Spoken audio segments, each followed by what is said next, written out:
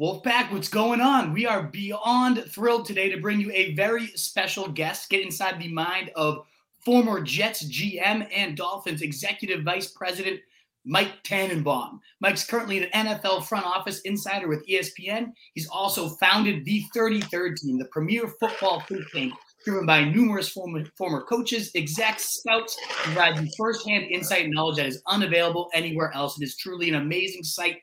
If you follow us and you have not checked that out yet, please go check out the33rdteam.com or on all your socials, the 33rd Team FB. Mike, thank you so much for taking the time to join us today. How are you doing? Doing great. Great to be with you.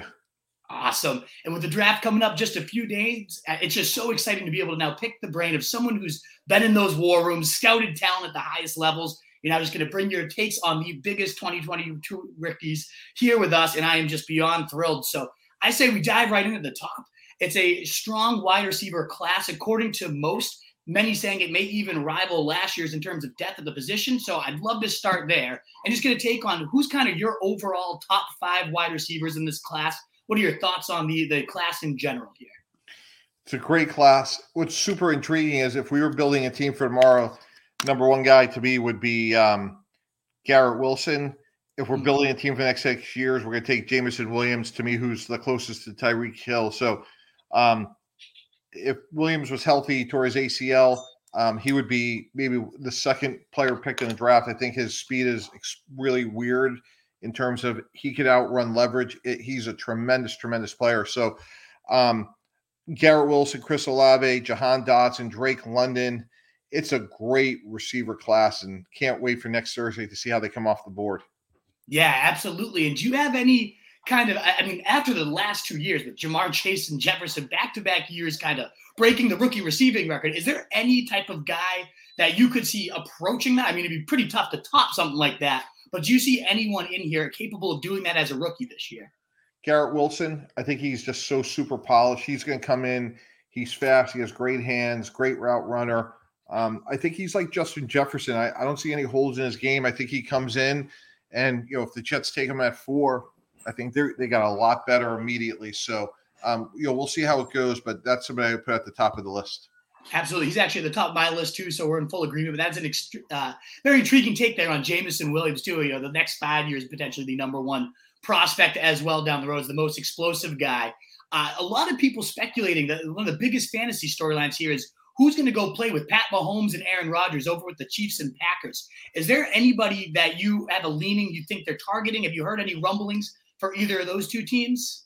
Well, it's interesting. The most receptions a rookie receiver has caught with Aaron Rodgers is 38. So I think from a Packer standpoint, it's going to take a minute. And that's why I think you're looking at guys that can help, but maybe it's going to be the back half of year one, maybe not from day one. So I think someone like Jahan Dotson can be there, maybe Sky Moore from Western Michigan, Christian Watson, a bigger receiver, lower level guy that I like a lot.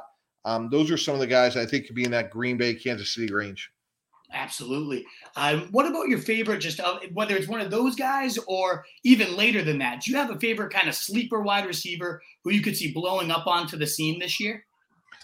Well, I don't know if he's a sleeper, but like John Mechie, he's another guy, started at Alabama, got hurt, but he has, again, if he was healthy, blazing speed, great hands, probably will go in the second round because of the injury. But I think when we look back again, I think John Mechie, ironically, like Jameson Williams because they're teammates. But again, long-term, I really like both guys. Absolutely. We'll move our attention then over to the running backs. And I know a lot of people suggesting it's not the strongest of classes, but I'd still love to get your take here on the players. And the biggest one, at least in the fantasy community, that's getting tons of hype right now is Breece Hall. He seems to be the top running back on a lot of lists. Would you agree with that? And what are your thoughts on Breece Hall? Yeah, he's really a dynamic player. He could catch, he could run. I like him a lot. He has some elusiveness, can break tackles. He's a complete back. Now, in terms of someone who's explosive, like Dalvin Cook's younger brother, James, to me is very explosive. Probably hasn't had as well-rounded of a career as Breece Hall, but as well as Kenneth Walker at Michigan State. Those three guys to me are kind of clumped in there close together. I think all three will be really, really good pros, however. Really intriguing. So you mentioned, I'll pull up this banner here. You got in your top 5 so far, Breece Hall, Kenneth Walker, and then James Cook, an interesting addition there. Is there any other 2 guys you'd say are locked into your top 5, or is it kind of a mix there? I like Brian Robinson next. I think Brian Robinson is a really good running back. He reminds me of a guy we had at the Dolphins, Jay Ajayi, tough, strong, physical. I think he's going to be a really, really good player. He's maybe not as dynamic on the periphery, but between the tackles, I think he's going to be super, super productive. Awesome. And would he be your bet for the next Eli Mitchell? We saw him kind of blow up on the scene. Would that be more so James Cook?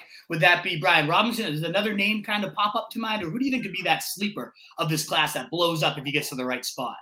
Yeah, it's hard to call somebody from, Alabama a sleeper, but I don't think Brian Robinson's getting talked about like, this other echelon of running backs. So to me, like Robinson, I think has a chance to be really productive because he's a guy that I thought did 2 things well when you evaluated back. He made people miss and he broke tackles. And if you could do those things, you should be able to play at the next level.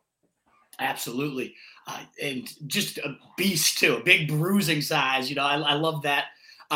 The way he can move for his size just is so special. So I'm with you. I really think he's getting overlooked right now and could be a big steal for whoever lands him. Well, we'll move on to the quarterbacks. And similar to the running back class, a lot of people saying this is not the best class, but there's still tons of teams out there that need a starter. So who's kind of your top rated QB in this class and where do you expect him to land?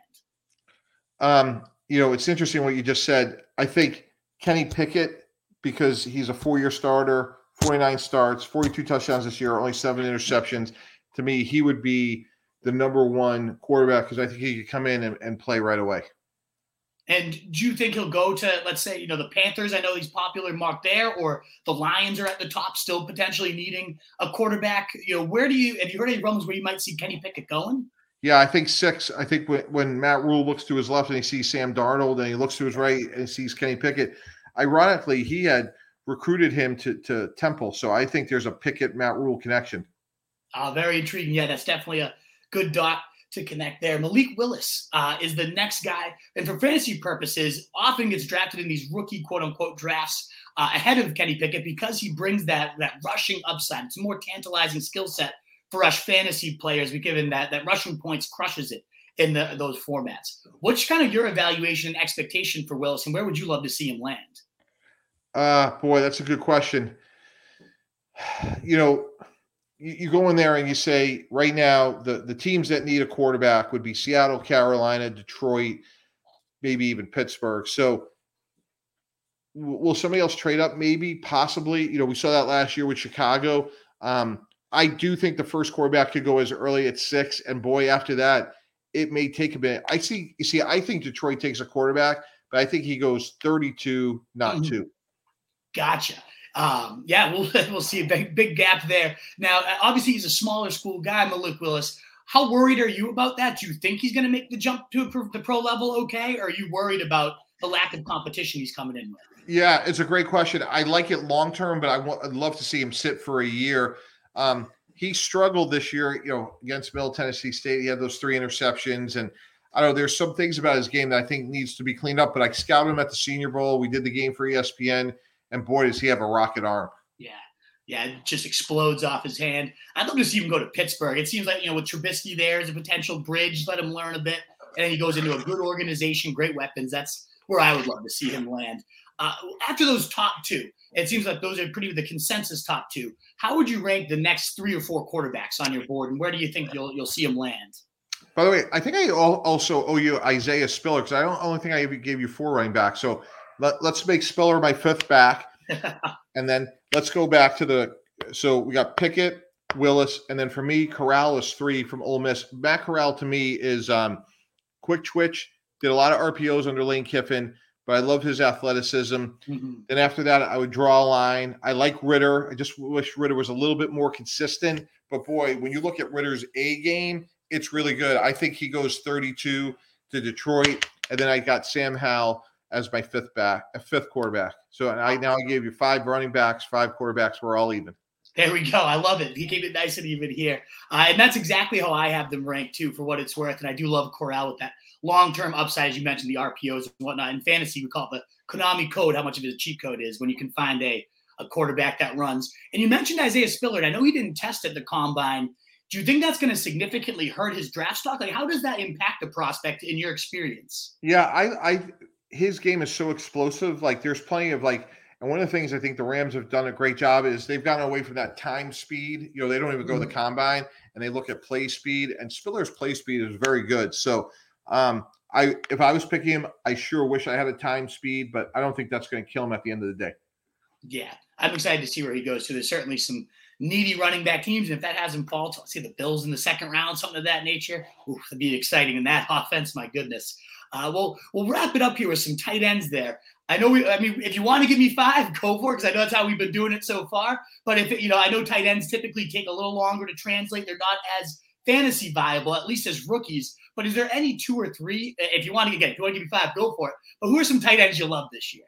Just going back to the Senior Bowl, like Trey McBride from Colorado State. He looks like a complete tight end. Dulcich from UCLA is a great athlete, who could really move well. This is not a great tight end class by any stretch. So, we could start with them. I think McBride, though, has a chance to come in and probably be like the most impactful of that group. Yeah, he's ranked at the top of most fantasy lists here. I'd love to see him go play somewhere like Justin Herbert or some of that nature at San Diego, maximize that vertical ability out of the seam.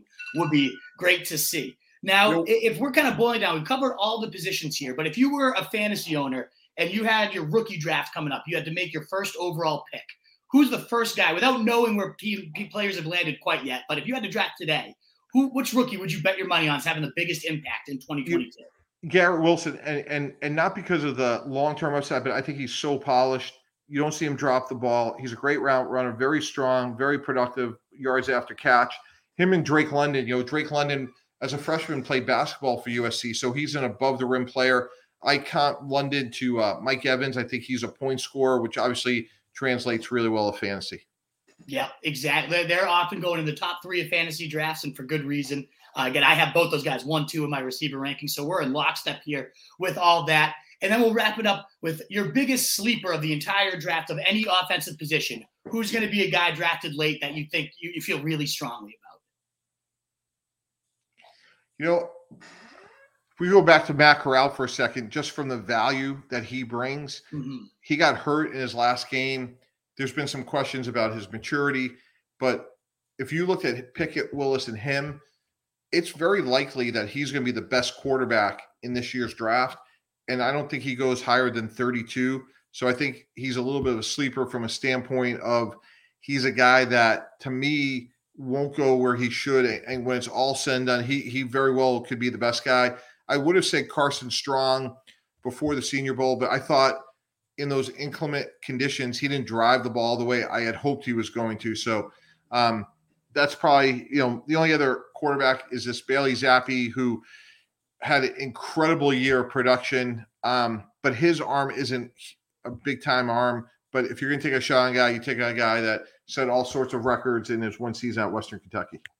Awesome, Mike. Well, thank you so much for joining here. I guess I got 1 more minute before our allotted time, so feel free to pass on this question. But I got to ask, is there any war room draft day stories, anything of that nature that stands out to you as either the wildest, the funniest, the craziest? Anything you'd like to share before we head out here? Yeah, it's a story of preparation. Laramie Tunsil, 2016. Unfortunately, a video comes out of him. We were prepared. He's a great person, made a mistake. We were able to capitalize on the opportunity to get the best player on the board at 13, despite him being number 1 on our board. Yeah, I remember that. What a draft that was. A value and what a player he's turning out to be. So great stuff. Well, Mike, is there anything you'd like to promote before heading out here? Any reminders of where our listeners can connect with you and find all your good stuff out there? Yeah, at Real Tannenbaum on Twitter. And so I really appreciate you having me. I'm glad that you're a Boston sports fan, and it's been great to be part of being on with you. Awesome. Well, really appreciate you giving us the time today, Mike. Have a great rest of your weekend, and thanks again. All right. Thank you.